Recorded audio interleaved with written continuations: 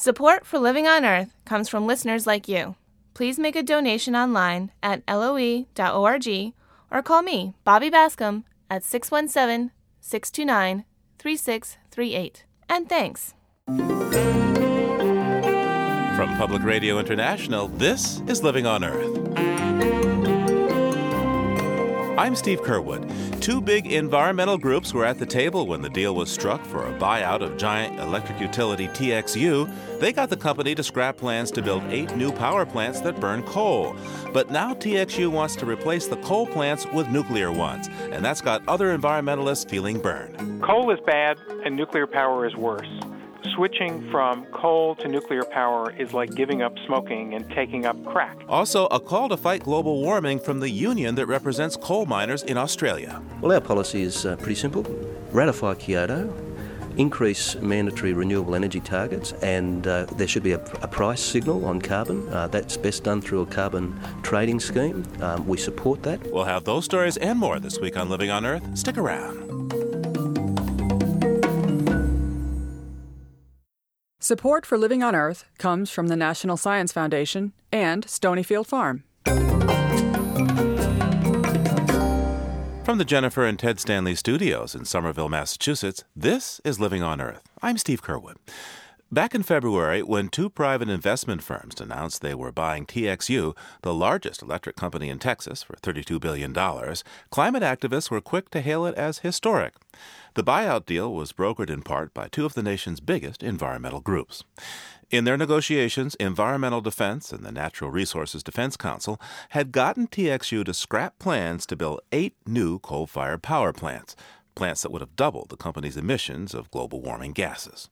But now, other environmentalists are calling the buyout a sellout, because instead of burning coal, TXU has plans to build the nation's largest nuclear power plants. Living on Earth's Bruce Gellerman has our report. Here's how the TXU deal went down. Environmental groups opposed to the utility's plan for new coal plants launched a fierce legislative and legal campaign. That drove down the price of the company's stock and made TXU a tempting takeover target. That's when the investment firms KKR and Texas Pacific Group stepped in. But Texas Pacific Vice President William Riley, who once headed the EPA and the World Wildlife Fund, knew the deal was dead unless the buyers got the green light from environmentalists.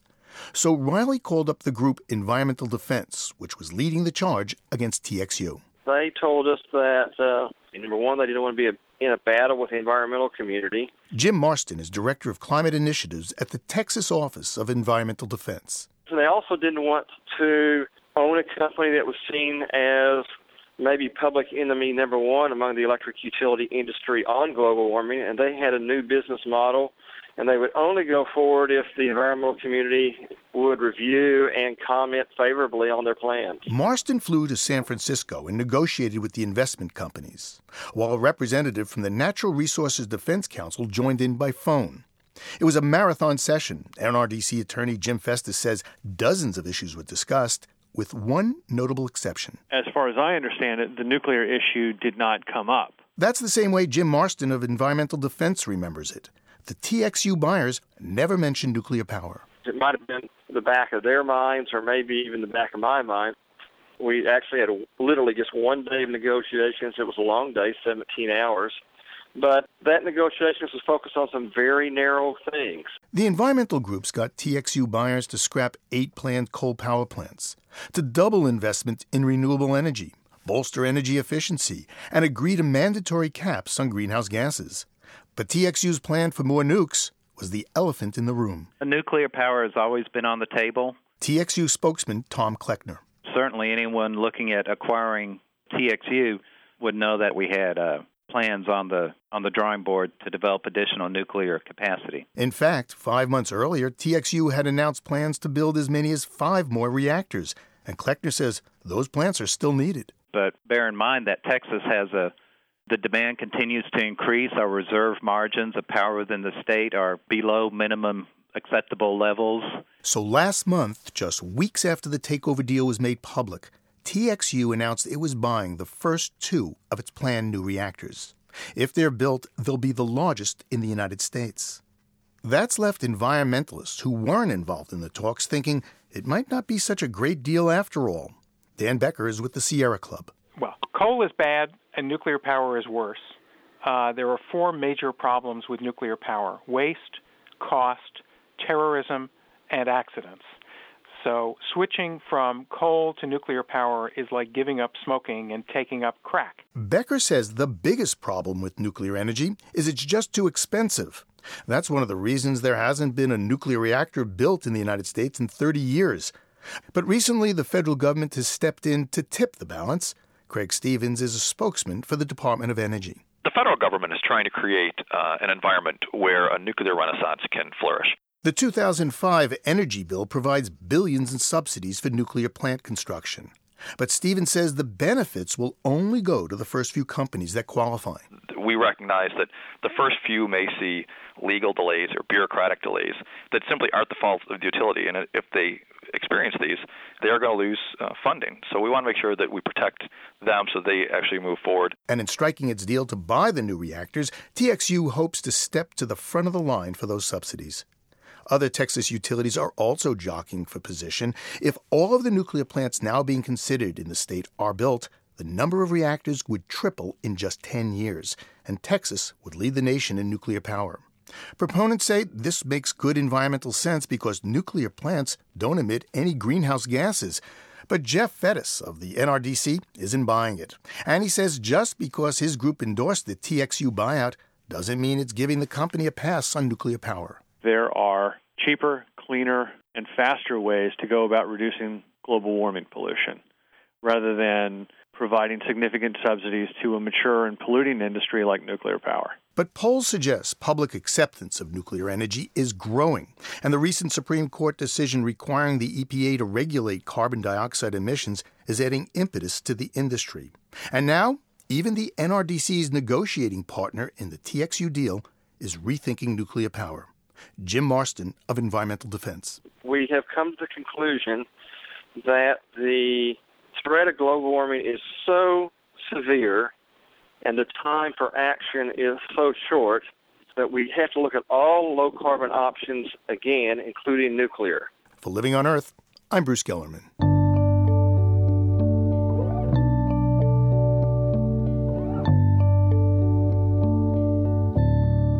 Earlier this month, the U.S. Supreme Court handed down a landmark ruling on environmental law, which, in effect, told the Bush administration that the Environmental Protection Agency must regulate the global warming gas carbon dioxide. And on the very same day, the High Court handed down another major environmental ruling.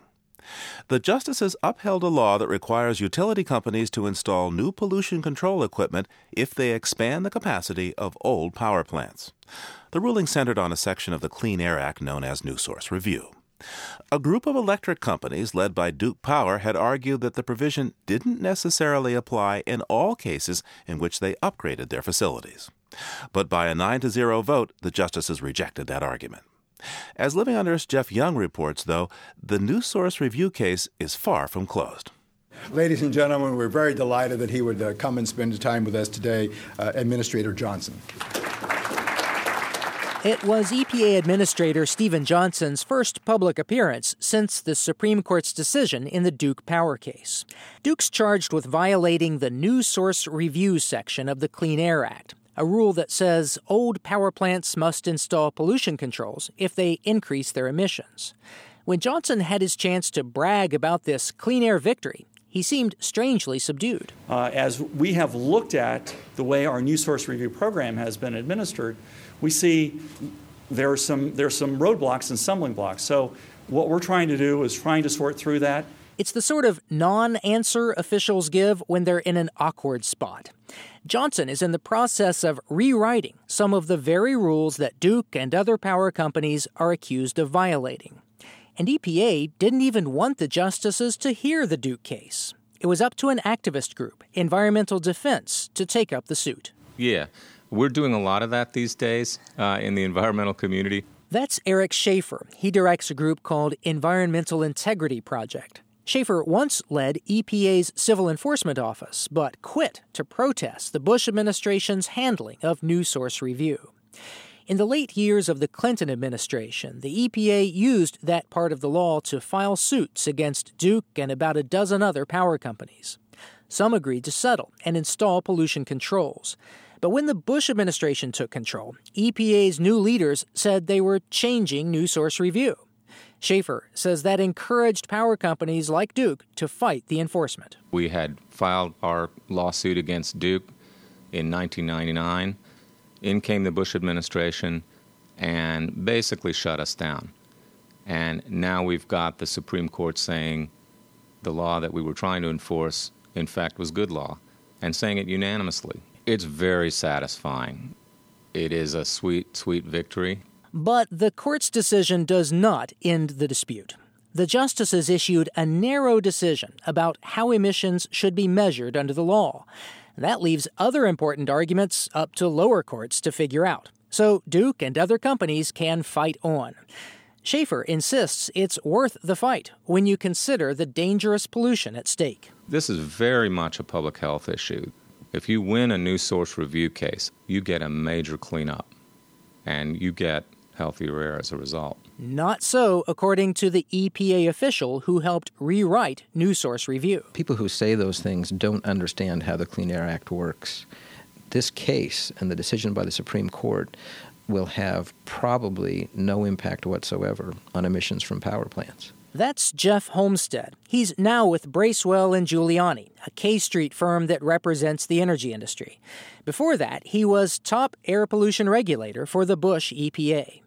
Homestead says new source review had become so complex it no longer worked. He says companies didn't know what the law was and were so afraid of lawsuits they couldn't upgrade facilities to improve efficiency. My job was not to create more lawsuits. It was to do the best possible approach for cleaning up the air. The EPA position was very much in line with what industry desired to happen with new source review. Is that just a coincidence, or was it indeed making changes on behalf of industry interests? What we were all about, and what I hope the agency is all about, is to be making the right decisions from a public health perspective. And after a lot of analysis, we largely agreed that the industry in this case was correct. Homestead says while the cases against Duke and others drag on, other regulations the administration started are already at work. He points to the Clean Air Interstate Rule, which is already cutting pollution. Eric Schaefer says that's still no excuse for undermining new source review. They came in arguing enforcement doesn't work, and they did everything they could to make sure it didn't work. Had this administration not come in and weakened enforcement, these plants would already be getting cleaned up. The EPA's new source review changes are not complete, and it's not clear how the Duke case will affect the agency's effort. Some states and environmental groups sued to stop them, and one of those challenges could well end up back in the Supreme Court. So what will become of new source review? Maybe EPA Administrator Johnson's non-answer is the best answer we have. Stay tuned. Stay tuned. For Living on Earth, I'm Jeff Young in Washington.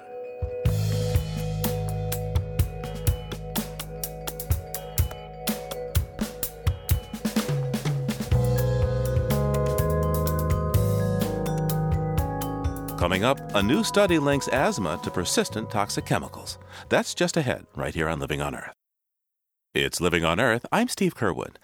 Despite advances in modern medicine, two epidemics still seem to be growing, those of prostate cancer and of asthma. Now there are some provocative new studies that link these diseases to exposure to tiny amounts of pollutants. One study finds low-level exposure to the chemical bisphenol A, found in some plastic bottles and some food cans, can promote certain prostate cancers. That study's just been published in the journal Molecular Cancer Therapeutics. The other study indicates tiny amounts of pesticides and PCBs that mimic estrogen can stimulate the process of allergic reactions, most notably asthma. That's reported in the current issue of Environmental Health Perspectives. Joining me now to talk about this emerging research is Dr. Pete Myers. He's the chief scientist for Environmental Health Sciences, which publishes the online journal Environmental Health News. Hello, Dr. Myers. Hi, Steve. How are you today? Good. Now, the first study we're going to look at, the researchers for this one found a link between certain environmental contaminants that mimic estrogen and allergic reactions, including asthma. What's going on here? Well, the big question out there is why are so many allergic diseases increasing? Asthma is increasing, allergies to things like peanuts is increasing. It's really an epidemic of allergic disease. And scientists have been looking for clues about what could be driving this. And this new study shines a very bright light on one possible explanation.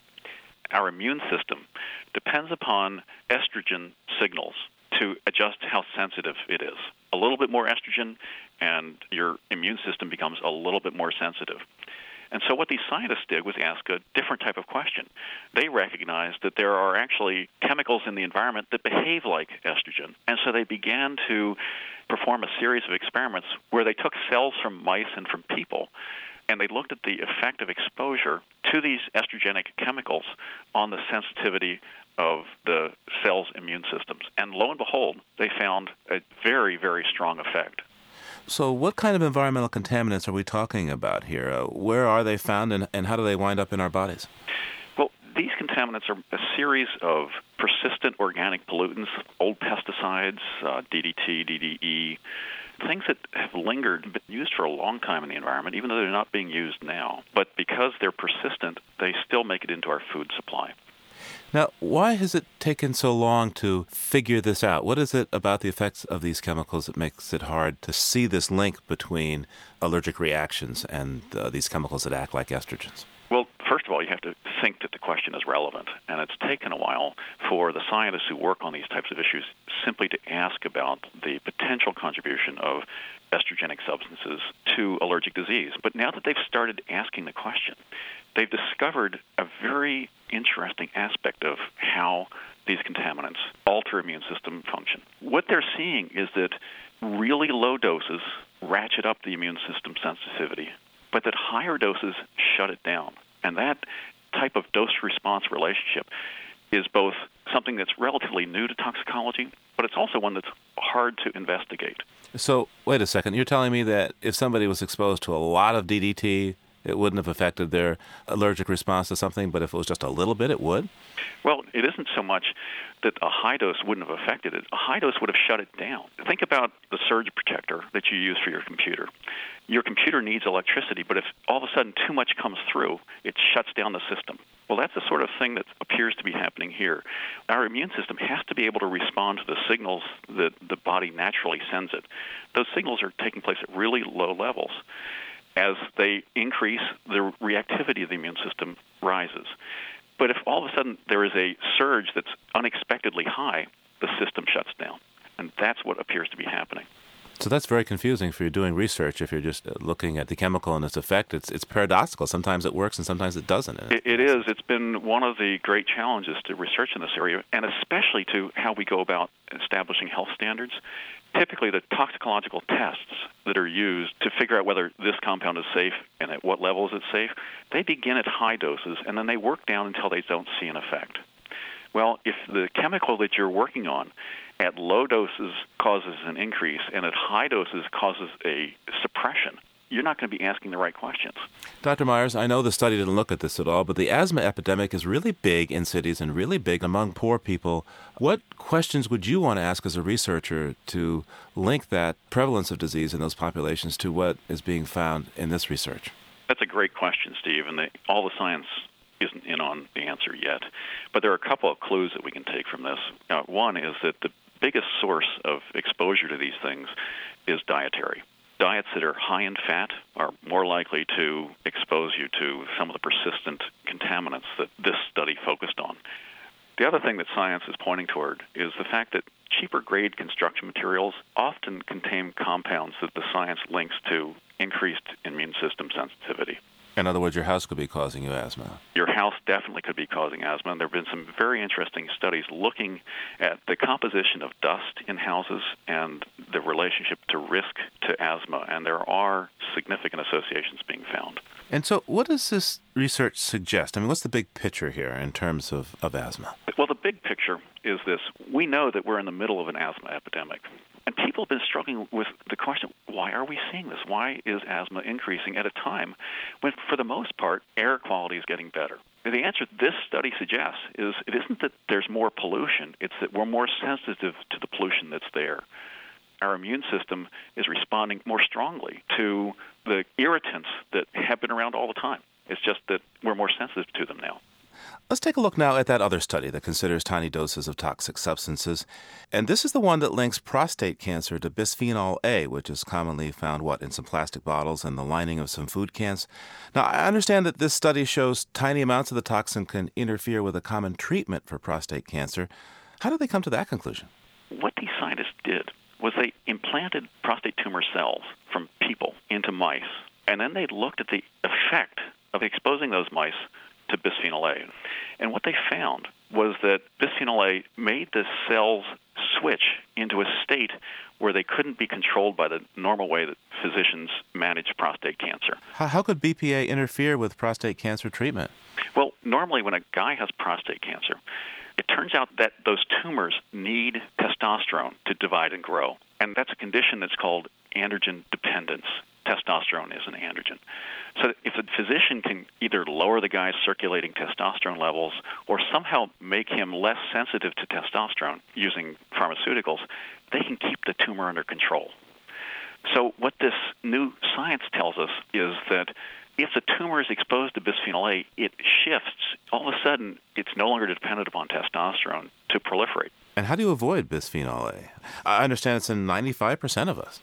It's in 95% of us, but not all at the same levels. I've taken one very practical step, which is I avoid canned food. I also don't use those wildly popular sports bottles that are made out of polycarbonate plastic. There are ways that individuals can decrease their exposures, no question about that. Okay, so we've got this one new study from the University of Cincinnati that finds a link between bisphenol A and prostate cancer. And then we've got the other new study from the University of Texas at Galveston that we talked about earlier, linking some persistent environmental pollutants with asthma and other allergic diseases. So tell me, Dr. Myers, what do these two studies say about the chemicals we're being exposed to on a daily basis and our general health? Well, they say two things. They say that the health standards that we have developed over the last 30 years are in the scientific Jurassic. They just haven't been asking the right questions. But they say something else which I find really encouraging. This science is telling us that if we pay attention to it and we start making both individual choices and societal choices about how we manage these chemicals and how we work to avoid exposures, we can probably prevent some of the diseases that heretofore we haven't thought were preventable. That's pretty exciting. Dr. Pete Myers is Chief Scientist for the Environmental Health Sciences in Charlottesville, Virginia. They publish Environmental Health News. Thank you so much, sir. Thank you, Steve. You can find references for this research and a link to the Environmental Health News site at loe.org. Australia and the United States are the only two industrialized countries that have so far refused to ratify the Kyoto Treaty that puts a cap on global warming gases. A dependence on heavily polluting coal is a major reason why. Just about half of U.S. electricity comes from coal, and Australia is the world's largest exporter of coal. Faced with tight carbon restrictions under Kyoto, the coal industry in both nations has been leery of the treaty. But now the union that represents Australian coal miners is taking a different approach. It's calling for a bold strategy to fight global warming. Mark Tamhani has our report. Coal is Australia's most lucrative export. Now it's become highly controversial as well. Okay, here we go, number one, here we go. Okay, so these are the first of the conveyors that we're disabling. In February this year, activists from the environmental group Greenpeace filmed themselves disabling a coal loading facility in Newcastle. Located at the river mouth of the Hunter Valley, the city is the world's busiest coal export gateway. Greenpeace Australia's energy campaigner is Ben Pearson. 4 activists entered the terminal, pulled the safety chain which shuts down the conveyors, and then locked themselves to the conveyor. They were able to stay there for 2 hours, and we estimate to stop the loading of about 14,000 tonnes of coal. When you burn coal, you get greenhouse pollution which fuels climate change. That is the greatest threat we face on this planet. That is why coal is deadly. These actions and the publicity they generate make Tony Ma furious. He's the president of the powerful Construction, Forestry, Mining and Energy Union, the CFMEU. It represents nearly all of the workforce in Australia's coal mining and power generation industries. You go around the mining communities and people tell you that They're effectively demonised. The local papers are always saying that the industry should be closed down or stifled in some way, and that coal mining is the cause of the drought and global warming. And so people do feel very uncomfortable about that. Miners' families, kids get taught at school that coal mining's a bad thing. Tired of being painted as out-of-touch environmental vandals by groups like Greenpeace, the Coal Miners' Union has decided to adopt its own climate change policy. Ma claims it's the most progressive stance by any coal miners' union in the world. Well, our policy is pretty simple.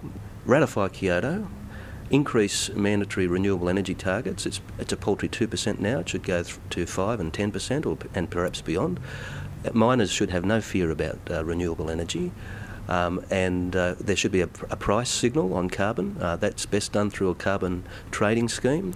We support that. At face value, it sounds like a kamikaze recipe for the coal industry and the jobs of Australia's 20,000 coal miners.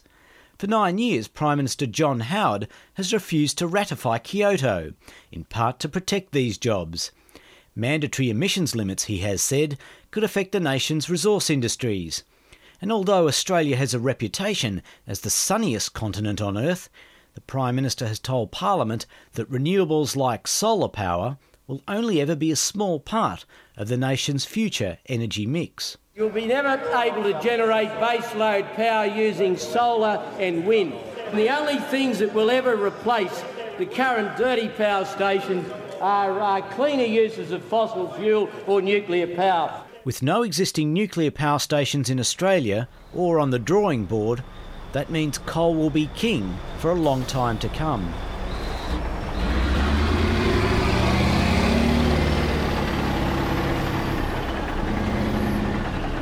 At the other end of the Hunter Valley lies Bulga Coal Mine.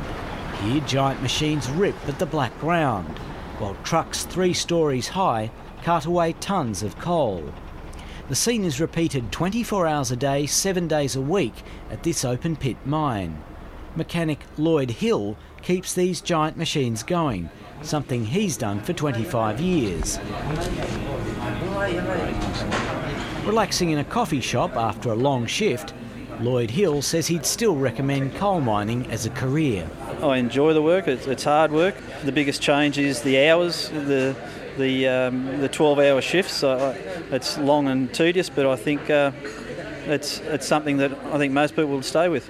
Certainly, I'd recommend it for most people to go into, as long as they have the will to do the job. But there's no getting away from the fact that under current technologies, each tonne of coal mined at Bulga will produce up to 2.5 tonnes of greenhouse gases when it's burnt. And there are growing calls for people like Lloyd Hill to be the last generation of Australians employed in coal mining. So there were raised eyebrows when Hill and his co-workers first heard about the union's proposal for a greenhouse policy. Initially, when the first reaction is that the workforce see it as losing jobs, but once you explain to them that it's the way of the future, the way that it needed to be, and that it's a proactive stance by the union, they come around. And the mine where I worked at, it was 100% supported. The union's new platform states that the nation has a moral obligation that extends beyond its borders. Australia should help developing countries burn its coal in the cleanest possible way. On this point, the union and the government agree. Prime Minister Howard says the greatest contribution Australia can make in the fight against global warming is to export homegrown clean coal and carbon capture technologies to energy-hungry countries like China and India, even though experts agree these innovations may not be commercially viable for years. So who is going to pay to develop this technology? The president of the Construction, Forestry, Mining and Energy Union, Tony Ma, says it should be the coal mining and power generation companies. There's currently a $300 million fund that the industry has voluntarily put together.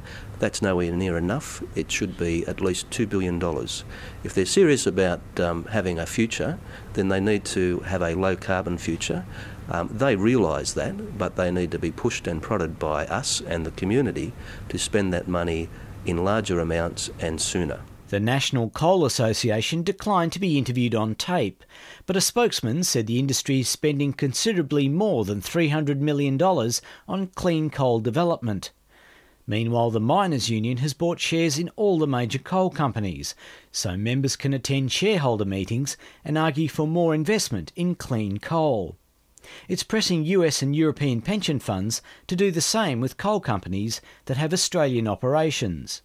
Tony Marr is adamant the union's sudden interest in being greenhouse-friendly isn't motivated by more mercenary aims, like a new membership drive. In terms of renewables, it's been put to me many times that we should support wind farms or solar panels and we should, try and get coverage of those workers. My view is that we need to develop a good position for all the right reasons, not for the wrong reasons, so we won't do that. Tony Marr is blunt. Look, I think we'll stay the concrete it, chop it down, dig it up and burn it union.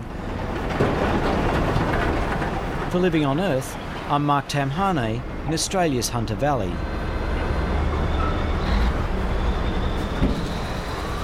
Coming up, flying low over the Sea of Cortez through the spout of a blue whale.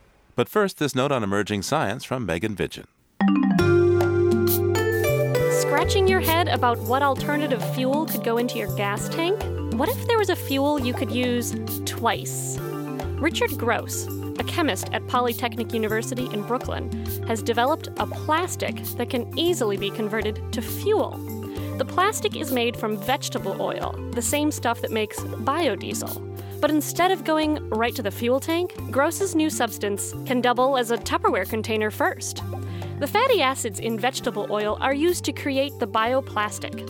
Gross developed a process to convert the fatty acids into polymers, long chains of similar molecules, sort of like pearls on a necklace. And polymers are the main ingredient in plastic. The conversion of plastic to fuel is then relatively low tech. All it takes is a shredder, warm water, and an enzyme called cutinase. The enzyme breaks the polymers into separate pearls.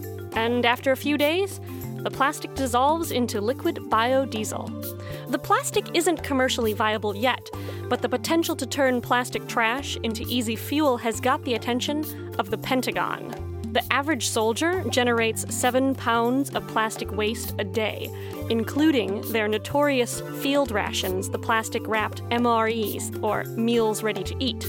If they used bioplastic wrapping, these soldiers could each turn that trash into 1 gallon of fuel per day. Now there's a plastic that does double duty. That's this week's note on emerging science. I'm Megan Vigent. And you're listening to Living on Earth. Support for the Environmental Health Desk at Living on Earth comes from the Cedar Tree Foundation. Support also comes from the Richard and Rhoda Goldman Fund for coverage of population and the environment. This is Living on Earth on PRI, Public Radio International. It's Living on Earth. I'm Steve Kerwood. Living on Earth started its weekly broadcast 16 years ago this month. And to mark our anniversary, we're taking a fresh listen to some of the award-winning reports we've aired over the years, and to get caught up with the people and issues at the heart of the stories. This week we head back to 2001 and toward Mexico's Sea of Cortez, also known as the Gulf of California. That's where reporter Barbara Ferry found Sandy Lanham swooping low over the water in a 45-year-old Cessna aircraft to help track endangered wildlife. That story won a Gracie Allen Award from the Foundation of American Women in Radio and Television. And soon after, Sandy Lanham herself won a MacArthur Genius Grant for her work. We'll talk with Sandy Lanham in a few minutes, but first, let's take a listen to Mexico's Eco-Pilot. The story was produced by Barbara Ferry of Homelands Productions. More gas? Sandy Lanham walks around her tiny airplane doing a safety check before taking off from La Paz's airport. Her long brown hair whips around her face as she leans over the propeller on the windy tarmac, surrounded by giant Aeromexico jets taking off and landing. Feel the propeller in case the stone hit it. Your last flight. See if there's any nicks or cracks or anything bad. Lanham's plane, nicknamed Emily, is a 1956 Cessna. Its chipped yellow and brown paint gives it a raggedy look. But Lanham says Emily has earned her scars. The plane is the oldest of its models still in the sky. I like that it's an old airplane, and I think it's doing the best work of its life at the end. Appeals to me, gives me hope. I tell people it has bad paint and a good heart.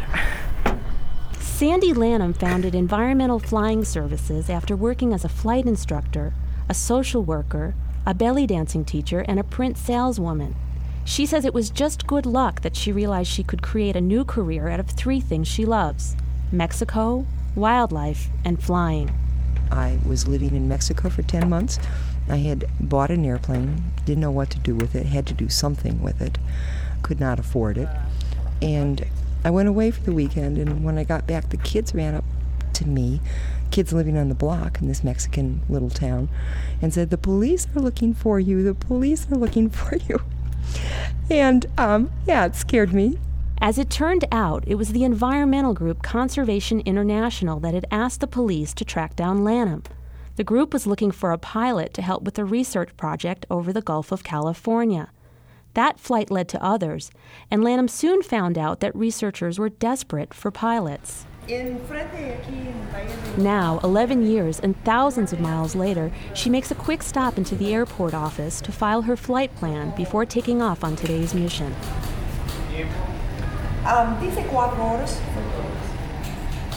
Today we'll be flying over San Jose Channel, a narrow waterway between the Baja Peninsula and a tiny island. Our mission is to track blue whales, part of a long-term study to understand the importance of the Gulf to these largest mammals on Earth.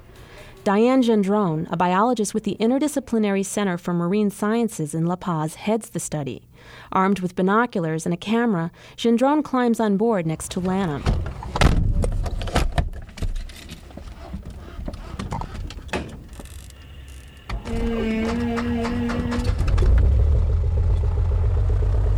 We take off, leaving behind the brown desert city. Soon we're flying, though it feels more like floating, above the brilliant jewel-like sea. Boy, look at the mirror of that lagoon with the mountains, brown mountains reflected in the water. It's incredible. Yeah, that green, red. The ocean is like a thick soup of marine life. Everywhere we look, we see something.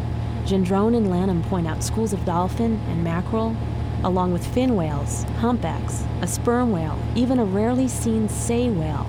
Oh, there's a whale. Oh, God, maybe that's the sperm. It looks like a blue whale. Oh. The blue whales are about 80 feet long, 4 times bigger than our plane. But as we lean out the open windows, they look like small steamships chugging along in the water. Looks blue. The blue, isn't it? Yeah. Turquoise line. Yep. It's so easy. What a pretty place for it to be. Some days, Lanham flies for hours and hours without seeing anything. And though she says the absence of wildlife is valuable information, Lanham admits it's more fun when she circles down low to get a close look at something. There's something out here too. Okay. Oh, it was a fluke. I think it's the humpback. Oh, great.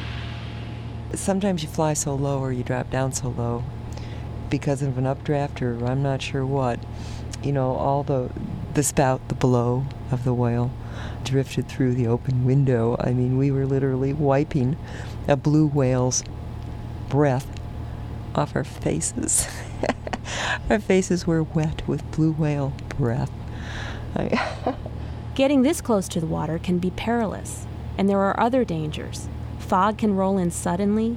Tiny stopover airports can run out of fuel. Lanham keeps a life raft on board as well as a marine radio. And affixed to the dashboard, she has a medallion of San Isidro Labrador. He's the saint Mexicans pray to for rain. Lanham prays to him for no rain, at least not while she's flying. I'm going to see if I can get rid of this tower guy. Oh, there's something else right ahead. Let's do him first. Something I'm going to put on your side. During the 700 hours or so she spends in the air each year, Lanham sees wildlife in places no one imagined. Her sightings of threatened shorebirds, rare turtle nests, and endangered pronghorn antelope have helped win critical habitat protection for these species. And Lanham sees animals behave in ways that surprise even the scientists who spend their lives studying them. Just yesterday, she saw a gathering of hundreds of sharks in the water, a sight that baffled marine biologists. Even more common behavior can be a remarkable sight from 1,000 feet up. You fly over an area that looks just like when you lift the lid on your washing machine when it's in the agitate cycle, let's say in the dark clothes. You see your Levi's and you're not quite sure which is a leg and which is the butt, and that was kind of going on. You know, I didn't know what was happening. And then kind of my confusion cleared up pretty quickly I understood that this was a copulation circle, which took at least 3 animals, male, female, and a juvenile male, who was helping to hold the female up against the male, holding the animals together so they could copulate. It is a definite 9. Waypoint 819. Good, and she's going down. Oh, she's a fluker. She's a fluker. Great. Lanham uses a satellite-based global positioning system to record the exact position of all the whales she and Gendron see. Later, Gendron will hook up the GPS to her computer to download the information for each whale they've spotted. Up, and I got a sperm whale right underneath me. I have a blue whale too when you have a chance. Sperm whale is a 35. 1 sperm whale. 820? Yes, for you. After 4 hours in the sky, we head back to the airport. 04 Bravo, see your present position. Cessna 04 Bravo is 15 DME, radial 330, con 1 minuto 10.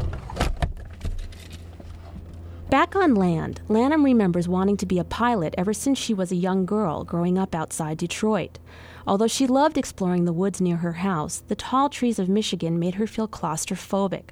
She imagined herself flying high up above them, with a long view of the earth. But it wasn't until she became a mother and was going stir-crazy at home with her daughter that Lanham signed up for flying lessons. And after about a year of this, she was in nursery school, and the teachers were having the kids write little books. And it was about what mommies do, what daddies do. And her little book, which, she brought home, was Daddies go to work, read the books, drive the cars. Mommies take care of the kids, cook the foods, and fly the airplanes. Since those early days, Lanham has learned a lot. She's now known as one of the best bush pilots working in Latin America. And research colleagues like whale biologist Diane Gendron say they inherently trust her. Since the first time I flew with Sandy, I felt very safe. And when she heard me saying that, she always looked at me and said, you can't say that because it's not safe to fly. You never know what's going to happen. But what I mean by that is that I feel that I'm in good hands. Lanham is so devoted to her work that friends joke she should wear a sign that says, "We'll fly for food." And it's true that even with all the time she spends writing and occasionally landing grants, Lanham makes a lean living at times. But her clients say Lanham's services are invaluable. Jorge Cancino of the Center for Biological Research in La Paz studies endangered pronghorn antelope in the deserts of Baja California. O sea, sin ella no volamos. Podríamos buscar otras posibilidades. Without her, we don't fly. Maybe we would look for other options, but with the costs and with the way we work, there really isn't any other way. No hay otra manera. As an American working in Mexico, Lanham feels frustrated that environmental groups are relatively well-funded in the United States, while those south of the border struggle to survive. As she flies back and forth across the border, that political line is as invisible to her as it is to the wildlife which migrate across it. The border is relevant only to a political system. But if you want to protect ducks in the United States, you have to protect their wintering ground in Mexico. If you want to protect whales, I'm not trying to protect Mexican whales. These are whales that don't recognize the border, not part of their DNA, let's say. After a day of flying, Lanham gathers with her colleagues at a restaurant in La Paz. Over seafood, margaritas, and cigarettes, she entertains them with tales of her airplane adventures. Sometimes even bathroom stops can be dangerous.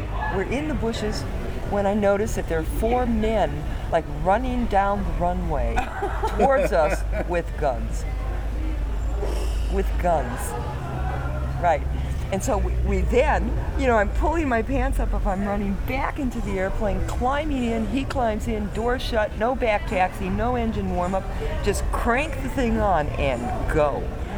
Running into narcotraficantes or being mistaken for a drug runner by the Mexican Air Force are the kinds of adventures Lanham says she'd rather avoid. Of course, there are plenty of times when flying is just tedious and exhausting. When you're flying pronghorn surveys, you're half asleep half the time. It's so boring. And then all of a sudden, out of the corner of your eye, you catch a movement. And it's an animal that's running, the second fastest running animal in the world. It's moving like a sail. And you see a group of 10, and I guess you kind of wonder how so much life, and how much energy can happen in a place that's so still. It's moments like these which help explain why, despite the low pay and risks, Lanham thinks she has the ideal job. Some might call it a crazy career choice, but she says she's one of the lucky ones. If there's any, goal in life, it's just to, find out what it is that you can do well, put it together in a way that you can both enjoy your life and also do some good, do something that matters. I mean, how can you be any better than that? For Living on Earth, I'm Barbara Ferry in La Paz, Mexico.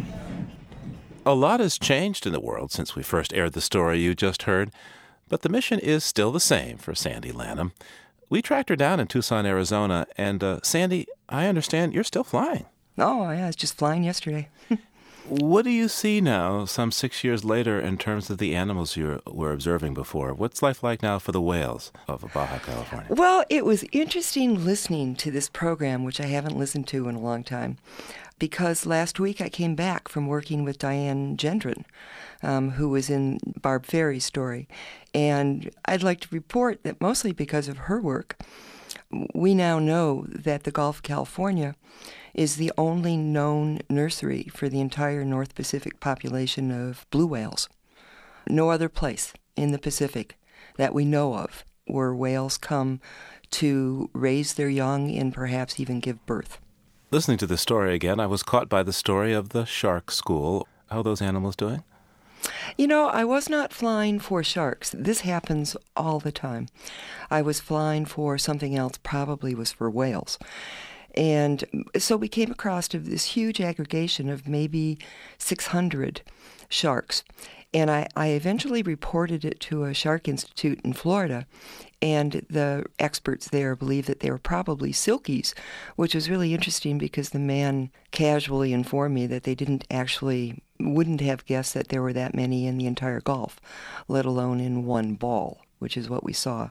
So it was probably some kind of breeding activity that just nobody happened to be in the right place at the right time to observe before. So, Sandy, soon after this story aired, you received the MacArthur Genius Grant for your work as an eco-pilot. What'd you do with the money? Well, I think the money kept me in operation. One thing that I'm not sure if anybody knows is just how on the edge I was. It was not... People would ask me if I have funding for the next year, and it's usually that I didn't have funding for the next week. And so after the MacArthur money started coming in, I didn't have those worries anymore. Did you get yourself a new airplane? Actually, it took me a couple years to do it, but I did get a new, at least new to me, airplane.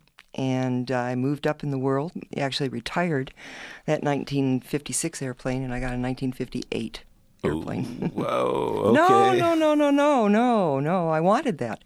I liked it. Uh-huh. If I had all the money in the world, I wouldn't get one of the newer ones. B.B. King has a song, The Thrill Is Gone, but it doesn't sound like to me that the thrill of being in the air has gone for you. Actually, the thrill is not gone. Actually, the flights within the last 3 weeks have been as close as you can come to perfect, which to me means no mechanical problems, good weather. We've had a window of weather, and especially the work with Diane, the blue whale researcher, was just fantastic. So the thrill is not gone. I just think I found my niche in life, and I'm going to be happy with this until I die. Sandy Lanham is an eco-pilot with her company, Environmental Flying Services. Thank you so much. Thank you. And keep flying. Tomorrow.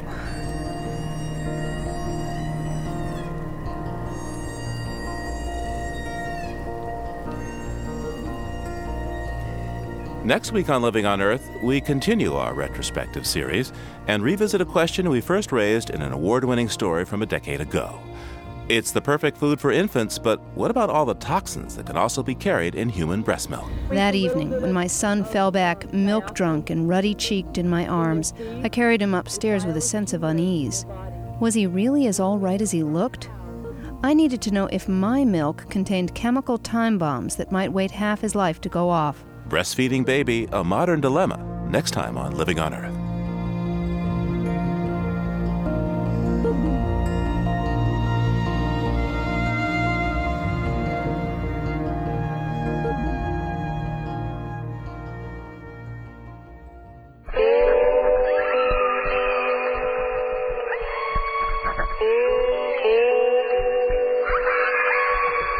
We leave you this week with an unusual sort of podcast. A few years ago, a group of musicians set out to try to communicate with whales by playing music and singing to them underwater. This recording captures a few samples of the experiment, in which an orca whale seems to be singing right along with the human music.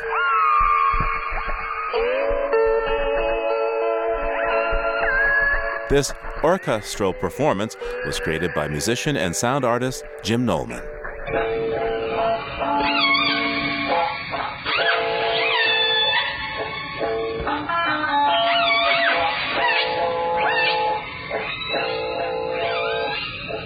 Living on Earth is produced by the World Media Foundation. Our crew includes Ashley Ahern, Eileen Belinsky, Bruce Gellerman, Ian Gray, Ingrid Lobet, Jennifer Percy, Emily Taylor, Peter Thompson, and Jeff Young, with help from Bobby Bascom and Kelly Cronin.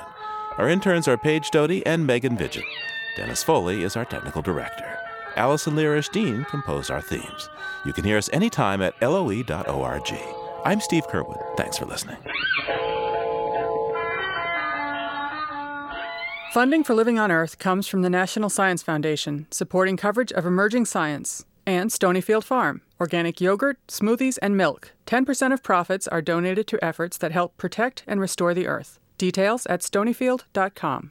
Support also comes from you, our listeners, the Ford Foundation, the Educational Foundation of America, and the Saunders Hotel Group of Boston's Lenox and Copley Square hotels, serving you and the environment while helping preserve the past and protect the future. 800-225-7676. PRI, Public Radio International.